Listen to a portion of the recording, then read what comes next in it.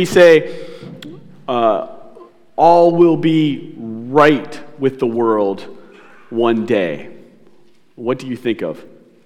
Do you think of peace and joy? Do you think of perfection? Do you think of an end to pain and sorrow and suffering that we see in this world? That things will be right, that things will be righteous? Or maybe you think about kind of the caricature of heaven. You think about relaxing harp music or golden streets and flowing gentle rivers. What about when you hear the word judgment? Does that bring a different mental image to mind? When you think about righteousness on God's earth, does judgment come to mind? Does judgment enter the thought process? According to God's word, the Lord will bring righteousness to the earth. But as we'll see in the text today, he brings this righteousness through judgment. We'll be taking a look today at an Old Testament prophet, Amos. If you have a Bible with you, turn to Amos chapter 1. Amos is one of the minor prophets near the end of the Old Testament. It's right after Daniel and Hosea and Joel. It's right before Obadiah and Jonah. If you skim through there, you'll find it right in the middle of those. Today we're going to take a look at Amos chapter 1, verse 1 through Amos 2, verse 3. And so go ahead and find your way there. Follow along as I read through these verses. And as you do that, I want you to consider how the righteousness of God is upheld through this text. How is the righteousness of God upheld through this judgment? All right, Amos chapter 1. The words of Amos, who was among the shepherds of Tekoa, which he saw concerning Israel in the days of Uzziah, king of Judah, and in the days of Jeroboam, the son of Joash, king of Israel, 2 years before the earthquake. And he said, "The Lord roars from Zion and utters his voice from Jerusalem. The pastures of the shepherds mourn, and the top of Carmel withers. Thus says the Lord, for 3 transgressions of Damascus, and for 4, I will not revoke the punishment, because they have threshed Gilead with the threshing of sledges of iron. So I will send a fire upon the house of Hazael, and it shall devour the strongholds of Ben-Hadad. I will break the gate bar of Damascus and cut off the inhabitants from the valley of Avon. And him who holds the scepter from Beth-Eden and from the people of Syria shall go into exile to Kir, says the Lord. Thus says the Lord, for 3 transgressions of Gaza, and for 4, I will not revoke the punishment, because they carried into exile a whole people to deliver them up to Edom. So I will send a fire upon the wall of Gaza, and it shall devour her strongholds. I will cut off the inhabitants of Ashdod, and him who holds the scepter from Ascalon, I will turn my hand against Ekron, and the remnant of the Philistines shall perish, says the Lord God. Thus says the Lord, for 3 transgressions of Tyre, and for 4, I will not revoke the punishment, because they delivered up a whole people to Edom, and did not remember the covenant of brotherhood. So I will send a fire upon the wall of Tyre, and it shall devour her strongholds. Thus says the Lord, for 3 transgressions of Edom, and for 4, I will not revoke the punishment, because he pursued his brother with a sword and cast off all pity. And his anger tore perpetually, and he kept his wrath forever. So I will send a fire upon Teman, and it shall devour the strongholds of Basra. Thus says the Lord, for 3 transgressions of the Ammonites, and for 4, I will not revoke the punishment, because they have ripped open pregnant women in Gilead, that they might enlarge their border. So I will kindle a fire in the wall of Rabbah, and it shall devour her strongholds, with shouting on the day of battle, with a tempest in the day of the whirlwind. And their king shall go into exile, he and his princes together.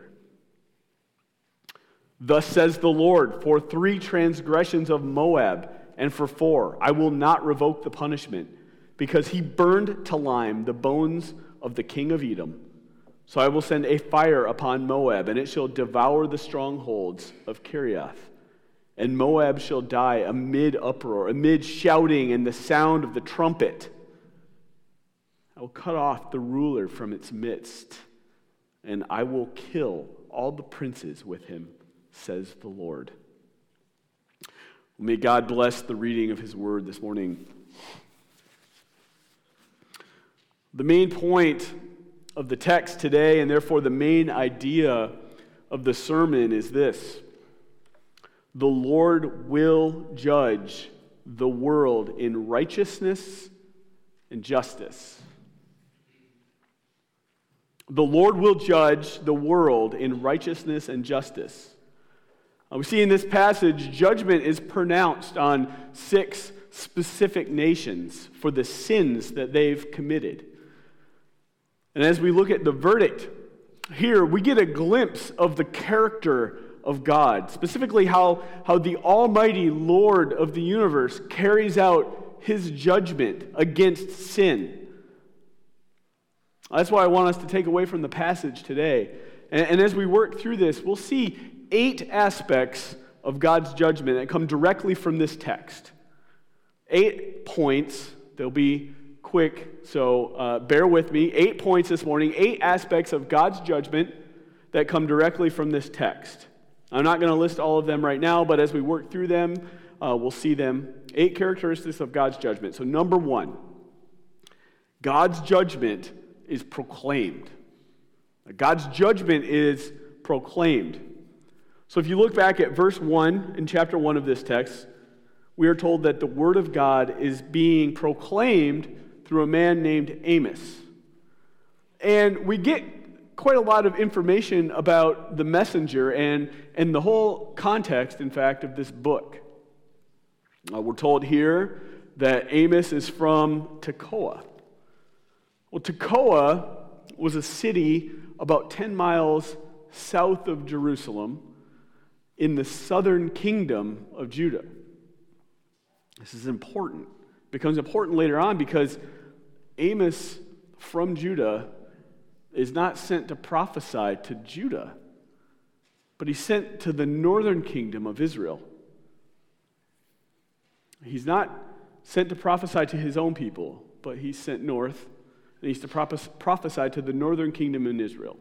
So you can imagine how much the people of Israel appreciated Amos, this dude from their little brother to the south, coming up and saying, God is going to judge you. God is going to judge you for your wickedness.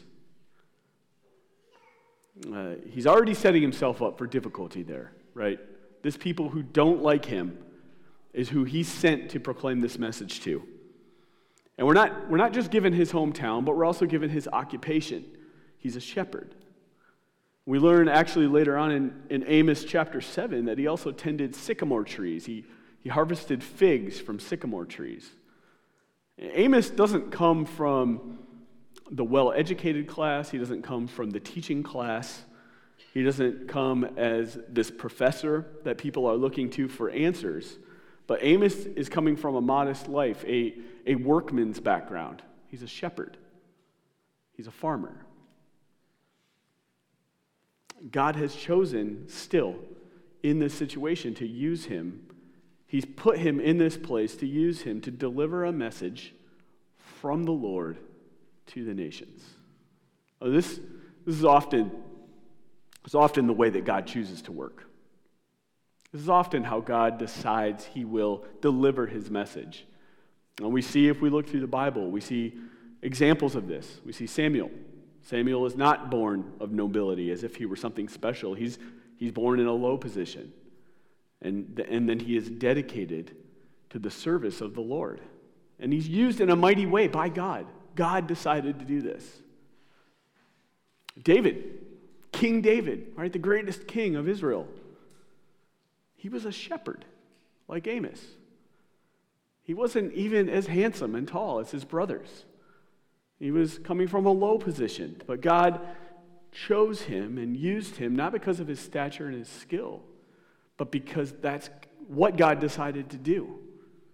Even John the Baptist, right, the greatest of all the prophets. John the Baptist was a bit of an outcast, and yet God chose to use him and proclaim his message through John the Baptist to pave the way for the Lord Jesus Christ. And then Jesus himself, right, our Lord and Savior, was born in a lowly position, the son of a carpenter. He's born in a manger. And God chooses to save the world through this man born in a lowly position. The one who has given us the greatest wisdom that we could ever hope to have. God has chosen to do it in this manner. God uses those who are humble. God uses those who are humble and willing to serve him. Well, friends, this should be an encouragement to us. We don't need a lofty position or a well-paying job or an extensive education or a defined ministry role to be used by the Lord. In fact, he doesn't use the proud.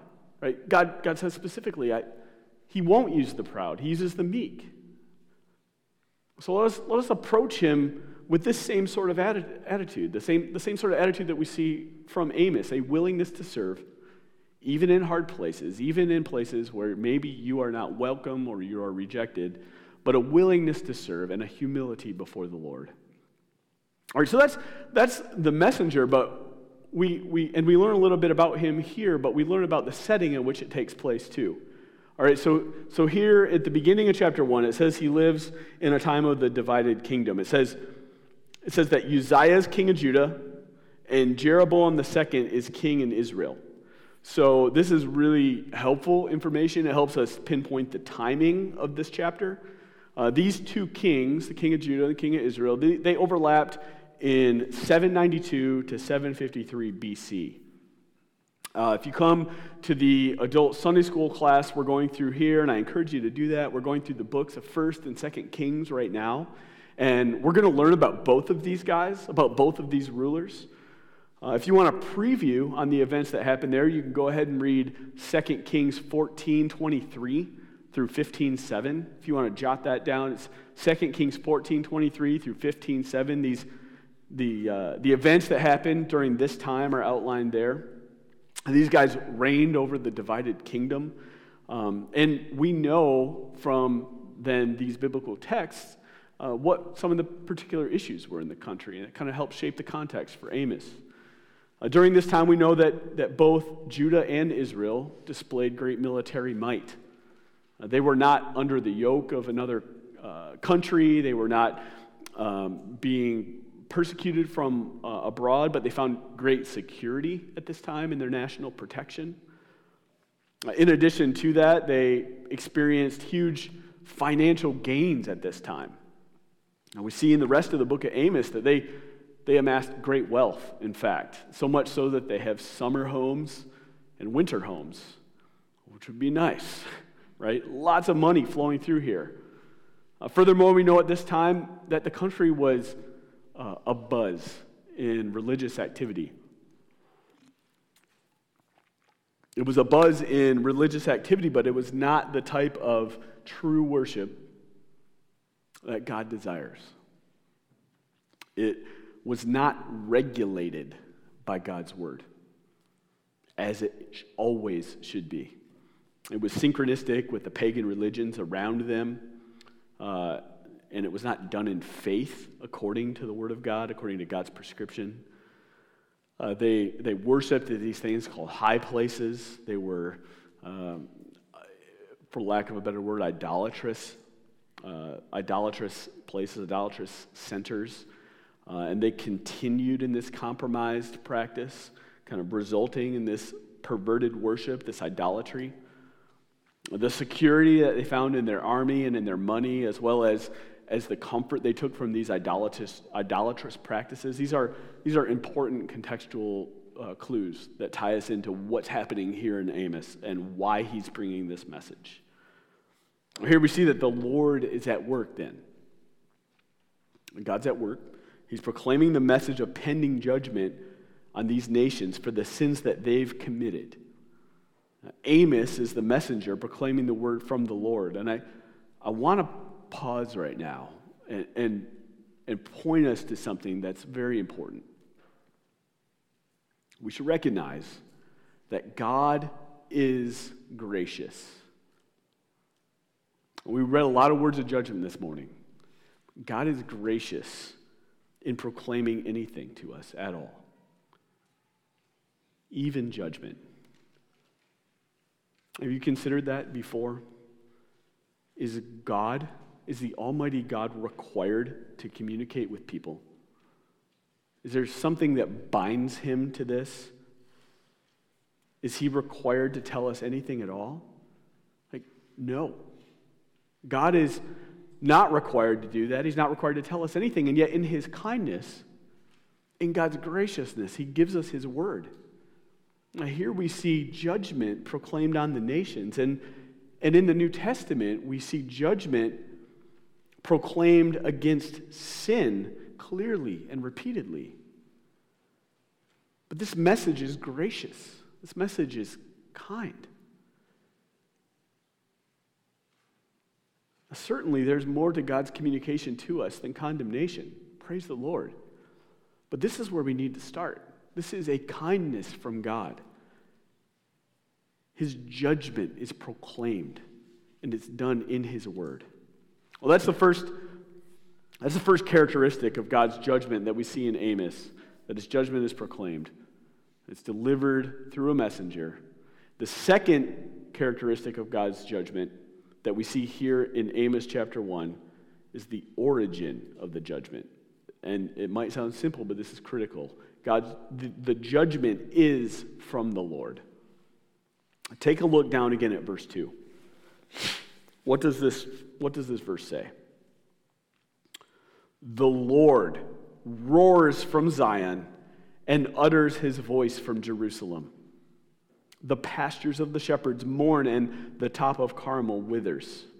The Lord roars. It's vivid imagery here. He's talking about God as if he's roaring like a raging lion. This message is coming to them loudly, and there's a certain righteous wrath behind it. This is not a weak God. This is not a buddy coming alongside of them and giving them advice. This is not a caricature of God. This is not coffee shop Jesus just saddling up and giving you some kind words. This is the Lord, the God Almighty, roaring against sin and wickedness that he is seeing. This is the Almighty King declaring judgment. The Lord roars from Zion. And then we look down at each subsequent paragraph and we see these six nations. So look at verse 3, verse 6, verse 9, verse 11, verse 13, and chapter 2, verse 1. They all start the same way. Thus says the Lord. Thus says the Lord. This is crucial. Amos is the messenger, but the message is not Amos's message. It's the Lord's. It's God's words. It originates with the Lord, and it carries the weight of the words of the Lord and the authority of the words of the Lord. Even more than that, you'll notice in your Bible, look at how it even spells the word Lord in those verses. You'll see Lord in all capital letters. That's to indicate to us that that's actually the word for God's name, Yahweh, in the text. This is Yahweh, the covenant-keeping God. We're to understand that and recognize all the implications that come with that. The Lord, Yahweh, covenants with his people. And within this covenant from the Lord, there are promises by God, and there are promises by his people to live a certain way. So the sins that are described in this text break that covenant in so many different ways. And the penalty for breaking the covenant has been laid out. It is righteous judgment. Friends, when we approach God's word, when we approach any of his words, not just these, but any words of Scripture, We should approach them knowing that the authority and the weight of those words are from the Lord God Almighty, from Yahweh, the covenant-keeping God. So we receive these words. We receive these words not from men, but from the Lord. When you open your Bible, we don't approach the word arrogantly or flippantly, but with a certain sense of awe and trembling. These are the words of the Lord. The message is His. Well, judgment is proclaimed, judgment is from the Lord, and third, we see in this text that judgment comes after God's gracious restraint. The judgment we see here is judgment that is after God's gracious restraint. If we look at each one of these judgment passages, we see the same sort of pattern develop, right? So verse 3 says, "For 3 transgressions of Damascus, and for 4 I will, ... And then judgment. Verse 6, "For 3 transgressions of Gaza, and for 4 I will, ... And judgment. Right? This cadence is repeated to all the nations. For 3 transgressions, and for 4 I will. Why does he state it like this? Why is he putting it this way? Some commentators have suggested that these numbers are significant, that 3 plus 4 equals 7, and 7 is the biblical number of completeness. In this case, the sin that these nations commit would have reached their fullness. Maybe that's it. I hesitate to say that definitively. I think rather we just look at it in the context of the type of literature it is. This is done according to Hebrew poetry. It's a literary device that's used. So if you consider the words in Proverbs 6, verses 16 through 19, it says something similar. There we see it say, "There are 6 things that the Lord hates, and 7 that are an abomination to him. Haughty eyes, a lying tongue, and hands that shed innocent blood, a heart that devises wicked plans, feet that make haste to run to evil, a false witness who breathes out lies, and one who sows discord among brothers." All right, so the 6 things, 7 things distinction here indicates that it's not a comprehensive list of everything that God hates. Those 7 things aren't all the sins that God hates, but it is the culmination or a list of many things that the Lord hates. I think that sort of thing, that language, is what we're seeing here in Amos, the 3 and the 4. He doesn't list all 3 sins or 4 sins in each case that they're doing wrong, but he's saying there is a lot that you have done wrong. You have sinned against God. And it's come to a culmination. You've done messed up. And it's time to go to judgment. Notice, though, that God's judgment is coming after several years of sinning. It's coming after many years of sinning. God has been waiting patiently. And they continue to break his law. God waits patiently. They continue to sin against him. That God is waiting patiently, and they continue to mistreat people. God is waiting patiently, and yet they continue to rebel against him.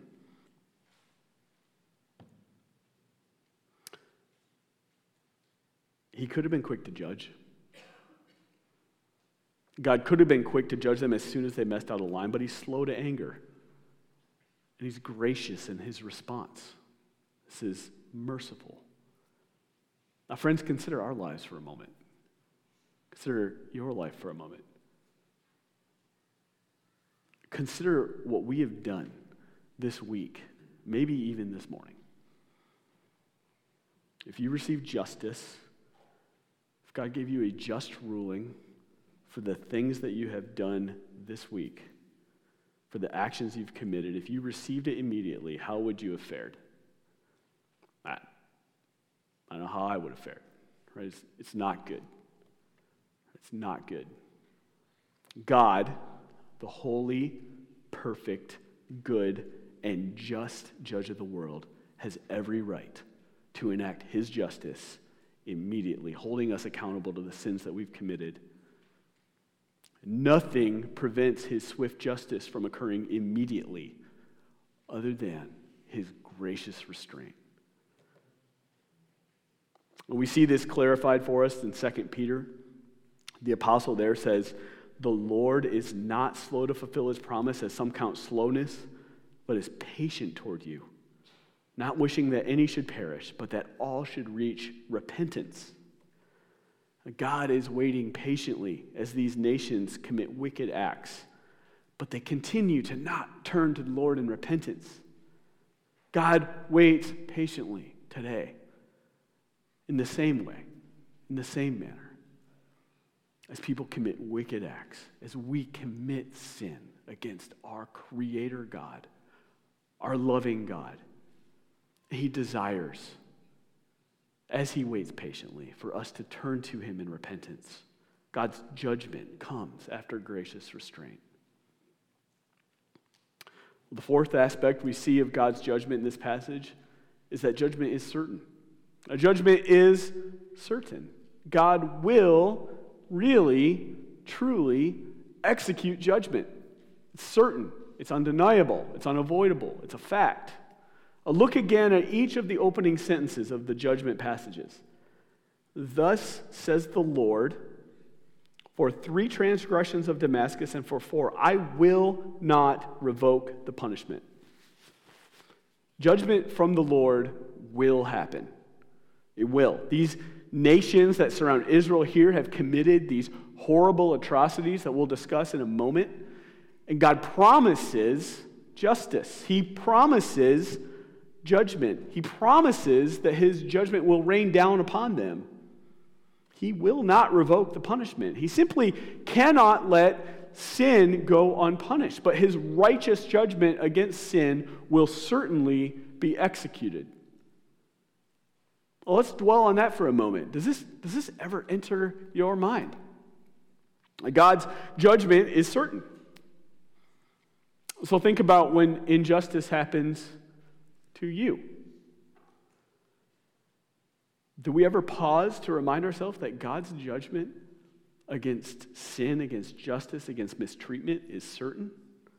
When you are perhaps wrongly passed over for a promotion at work that you think you've earned, or maybe when you've been cheated out of something, or when something's been stolen from you. What about when gossip is going around about you, or someone is treating you poorly? Do you consider that God's judgment is certain? I'm not saying we lay down and do nothing, but at the end of the day, it's not up to us to avenge the wrongs that are done to us. We're not Batman, right? We're certainly not the Lord. God's judgment is certain. There is a certain rest that should be in our minds when we think about that. Sin does not go unpunished. On the other side of the coin, do you ever consider God's judgment is certain against you? God's judgment is certain against you. God will not simply overlook your sin. That never happens. Never. God is a good and right judge. And just as a good judge on earth does not just let crime go unpunished, God, the only true good and right judge, the one who knows all things, will not let sin go unpunished. And it says here, he will not revoke his punishment. When you sinfully manipulate a situation at work so you can step on others and get ahead, or when you cheat someone from something, or when you steal, when you gossip about others, when you treat people poorly, God knows. God's judgment is certain. God will not revoke the punishment.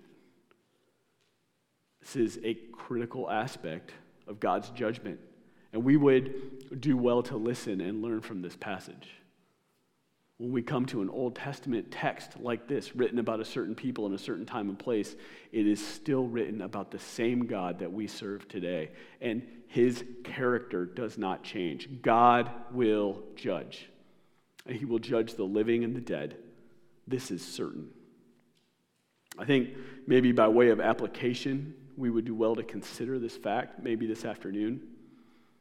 When you go to the Lord in prayer, approach him, recognizing him that he does know all things. He already knows this. He knows what you have done. He is righteous and he is just, and ultimately he will judge. Now, this can and should go a long way toward pushing us to a proper fear of the Lord. His judgment is certain. Well, judgment of God is certain, but we see in this text, the judgment of God is universal. So number 5, the judgment is universal.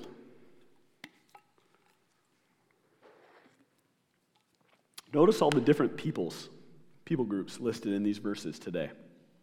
You've got Damascus, Gaza, Tyre, Edom, the Ammonites, and Moab. There's 6.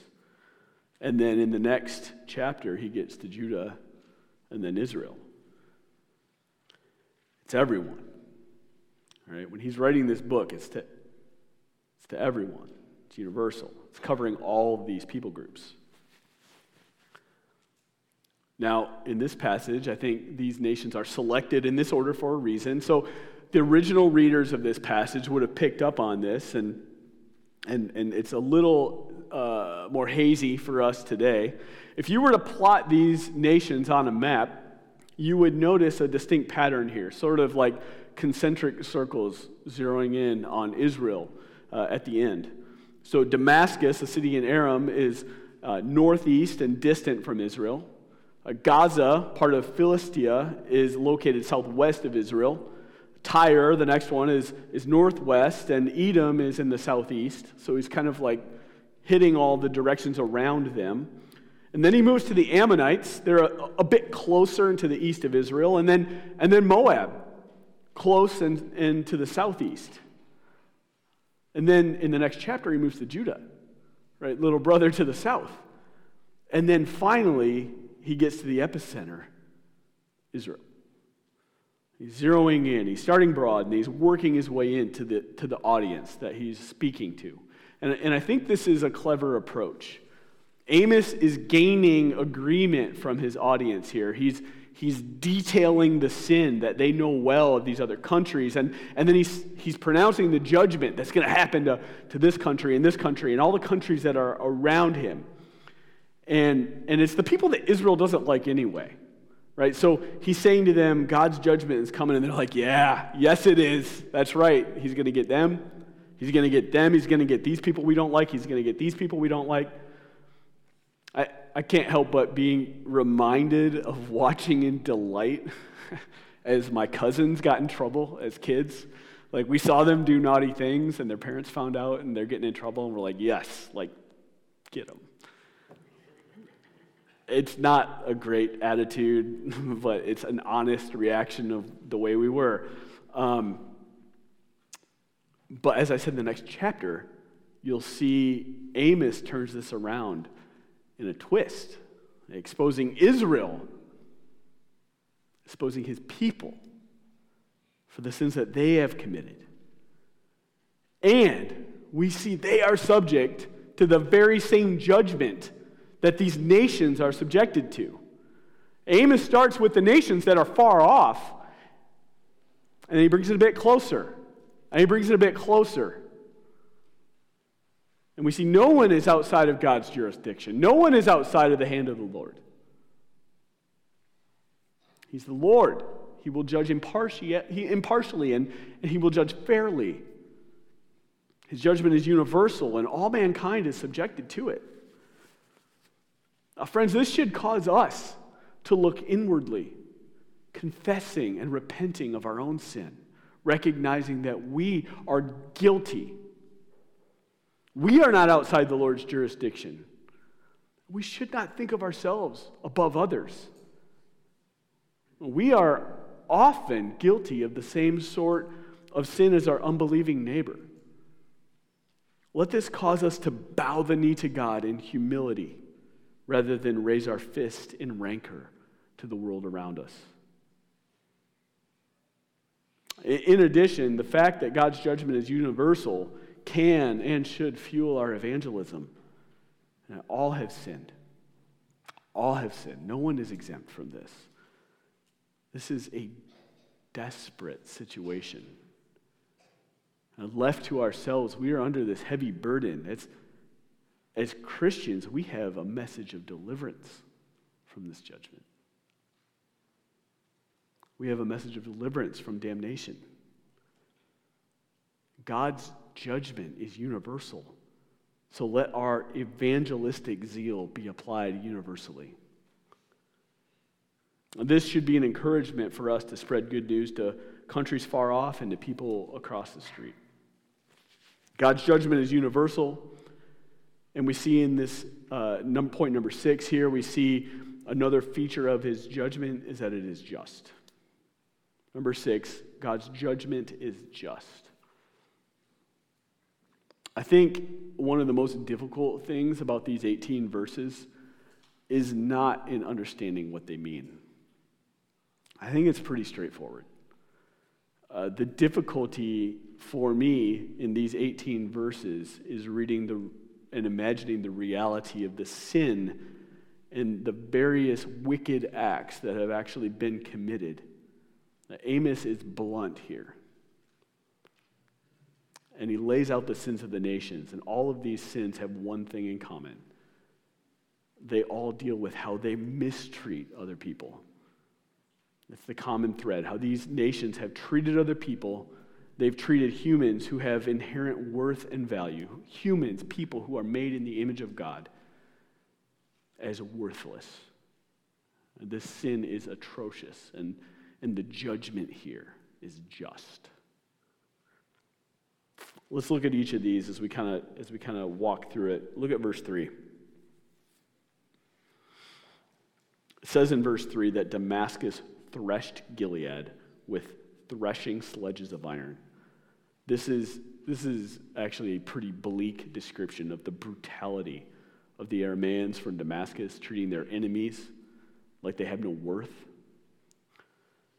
Threshing was a process of removing grain from the stalk during harvest time, and they would have these big iron sledges.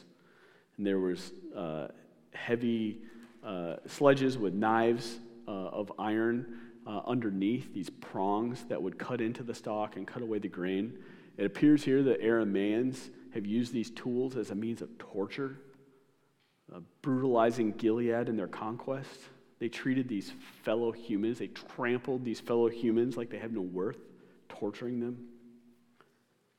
Verse 6, look at what it says in verse 6. The Philistines from Gaza use people for profit, capturing their enemies and selling them into slavery. Verse 9, Tyre takes this one step further. They're selling people into slavery, but they've done this to a group of people that they've deceived. They broke a covenant of brotherhood, it says, lying to them and selling them into captivity.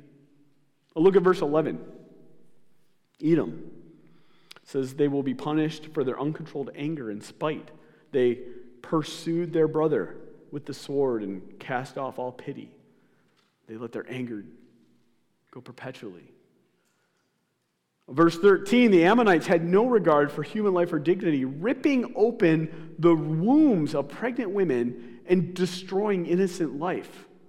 And it was done to greedily enlarge their border, to conquer people. In Moab, chapter 2, it says they burned alive the bones of the king of Edom. They literally burned the bones of the king using the remnants as ingredients for their plaster they would use to whitewash their walls.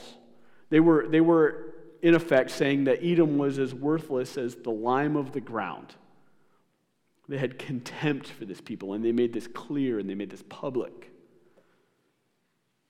Now, we haven't gotten to the sins of Judah and Israel yet, but you can see that in the surrounding nations, people were brutally mistreated. As we think through that, as we read through that, it's clear, right? These sins must be punished. These sins deserve judgment. These sins deserve judgment that is just and righteous and severe.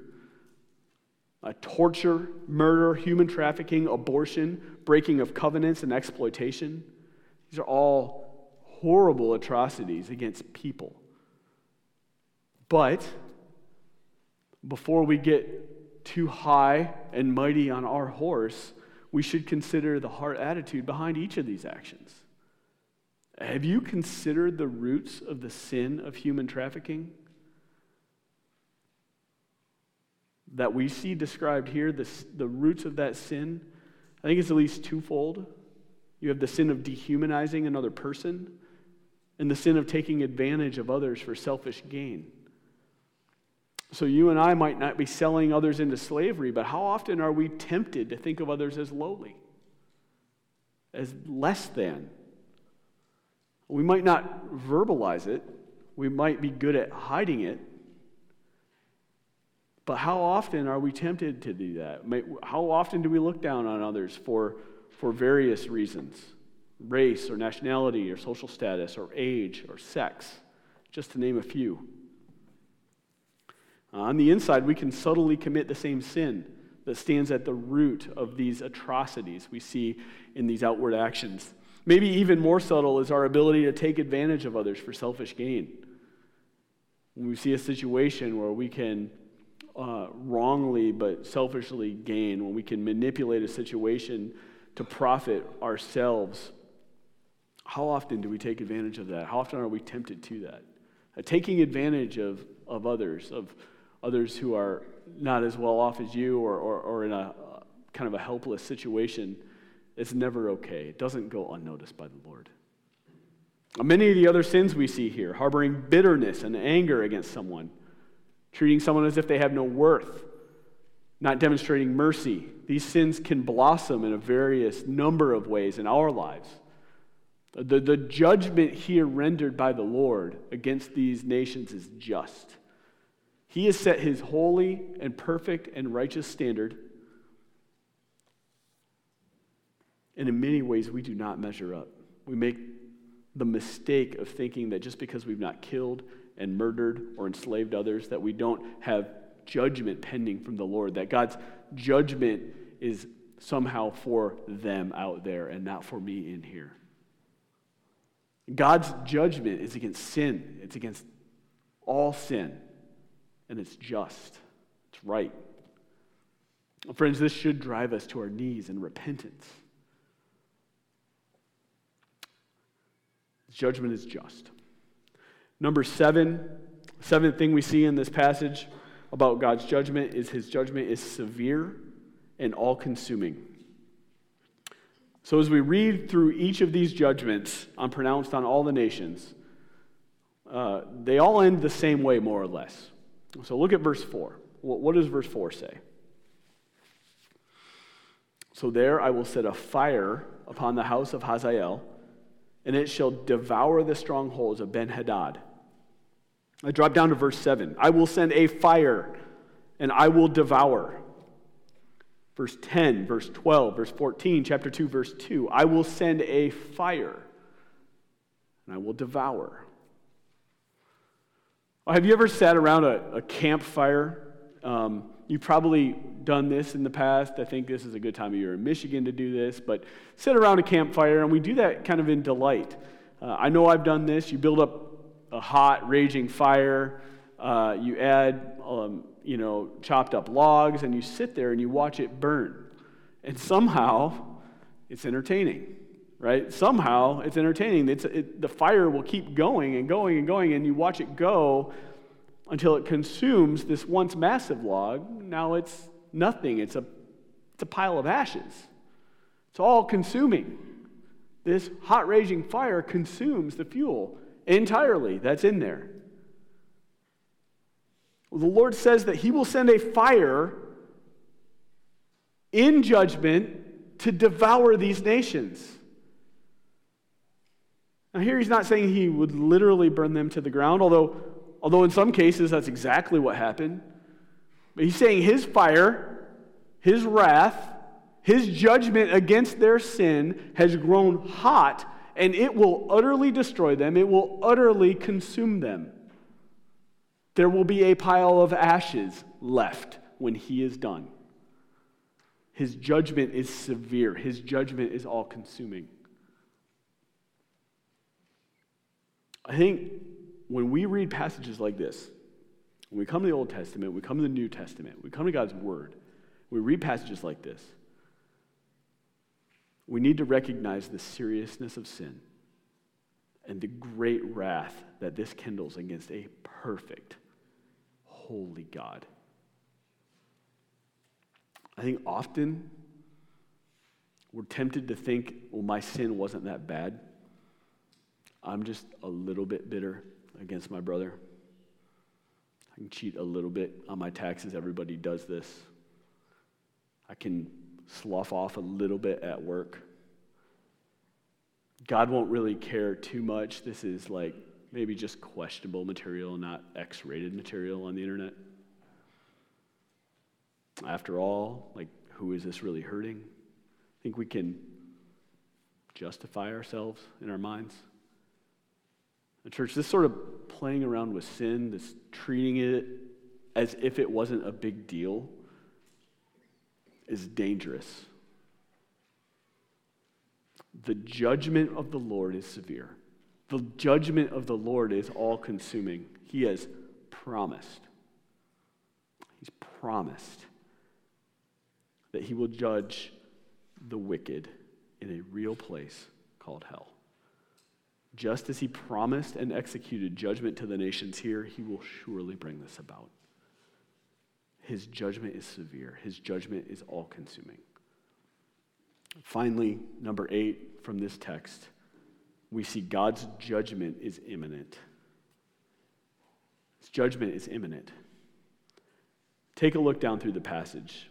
What kind of timeline does God put on this pending judgment? What sort of timing does he get? Does he spell it out for them, like 2 years from now, 2 months from now, 2 days from now? He doesn't say any of that. There's not specific timing given. There is a promise that it will come, and that's it. There is a promise that he will judge, and that's it. We don't know when God will choose to bring this about.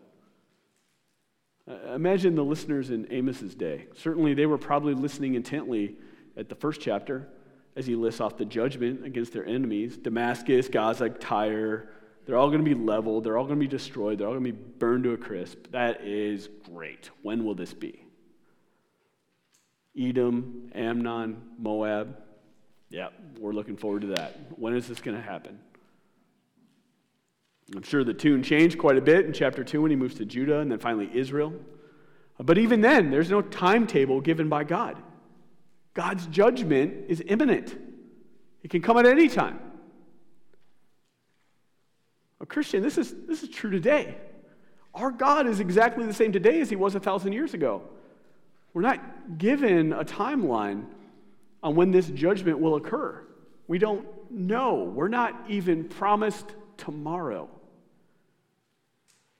What we are promised is this: God, the Almighty God, will execute justice. It will happen, and when it does, all who have sinned will be held accountable for their actions.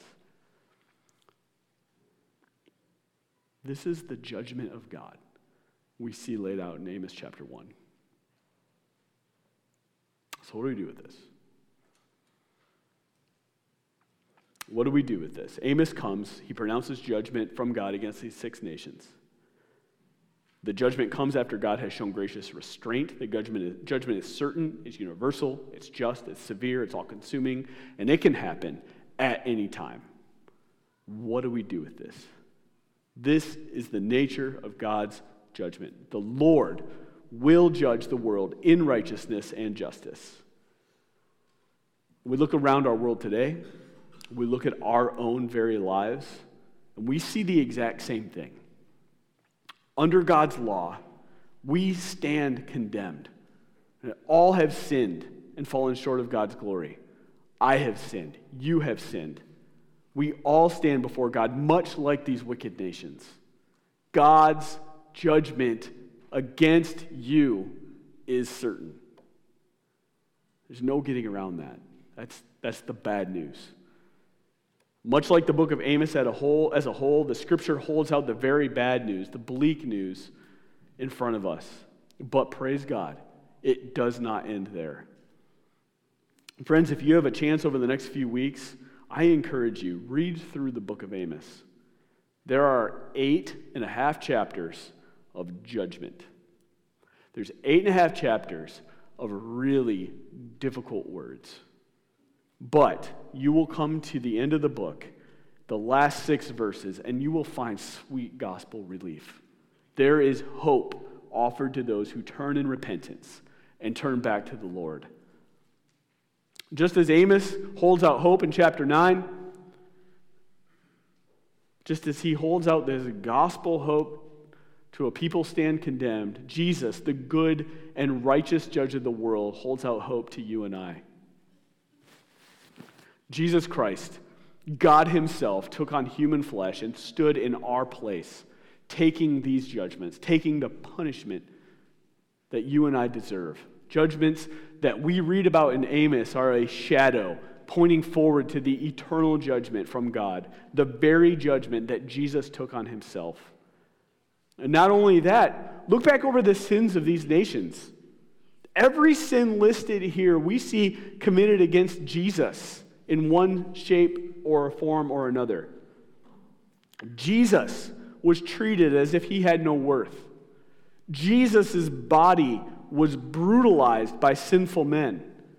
Jesus was degraded and derided. Jesus was lied to by his own people and sold for profit, netting 30 pieces of silver. The wrath and anger of sinful men burned hot against Jesus, and they lashed out at him. Violence was committed against Jesus when he was at his most vulnerable.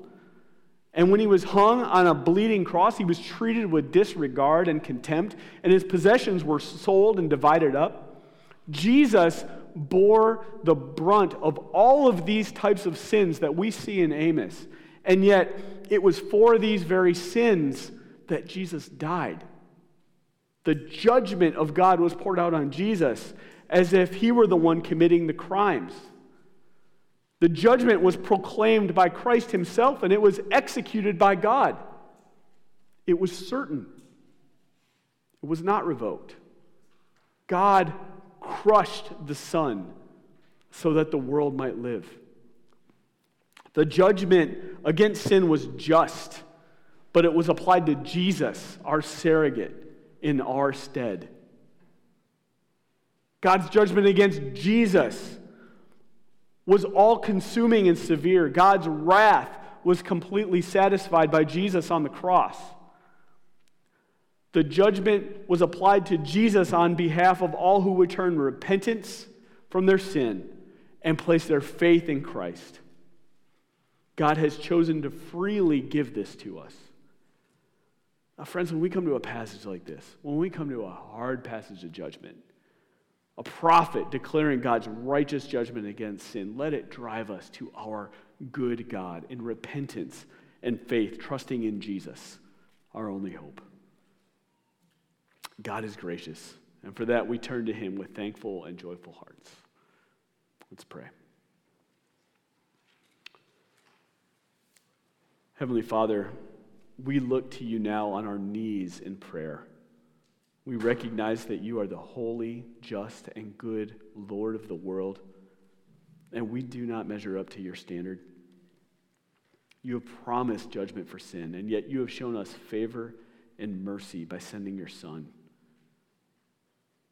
God, help us to see the severity of our own sin, the judgment due to us, and the grace that you have given to us. We praise you forevermore. Amen.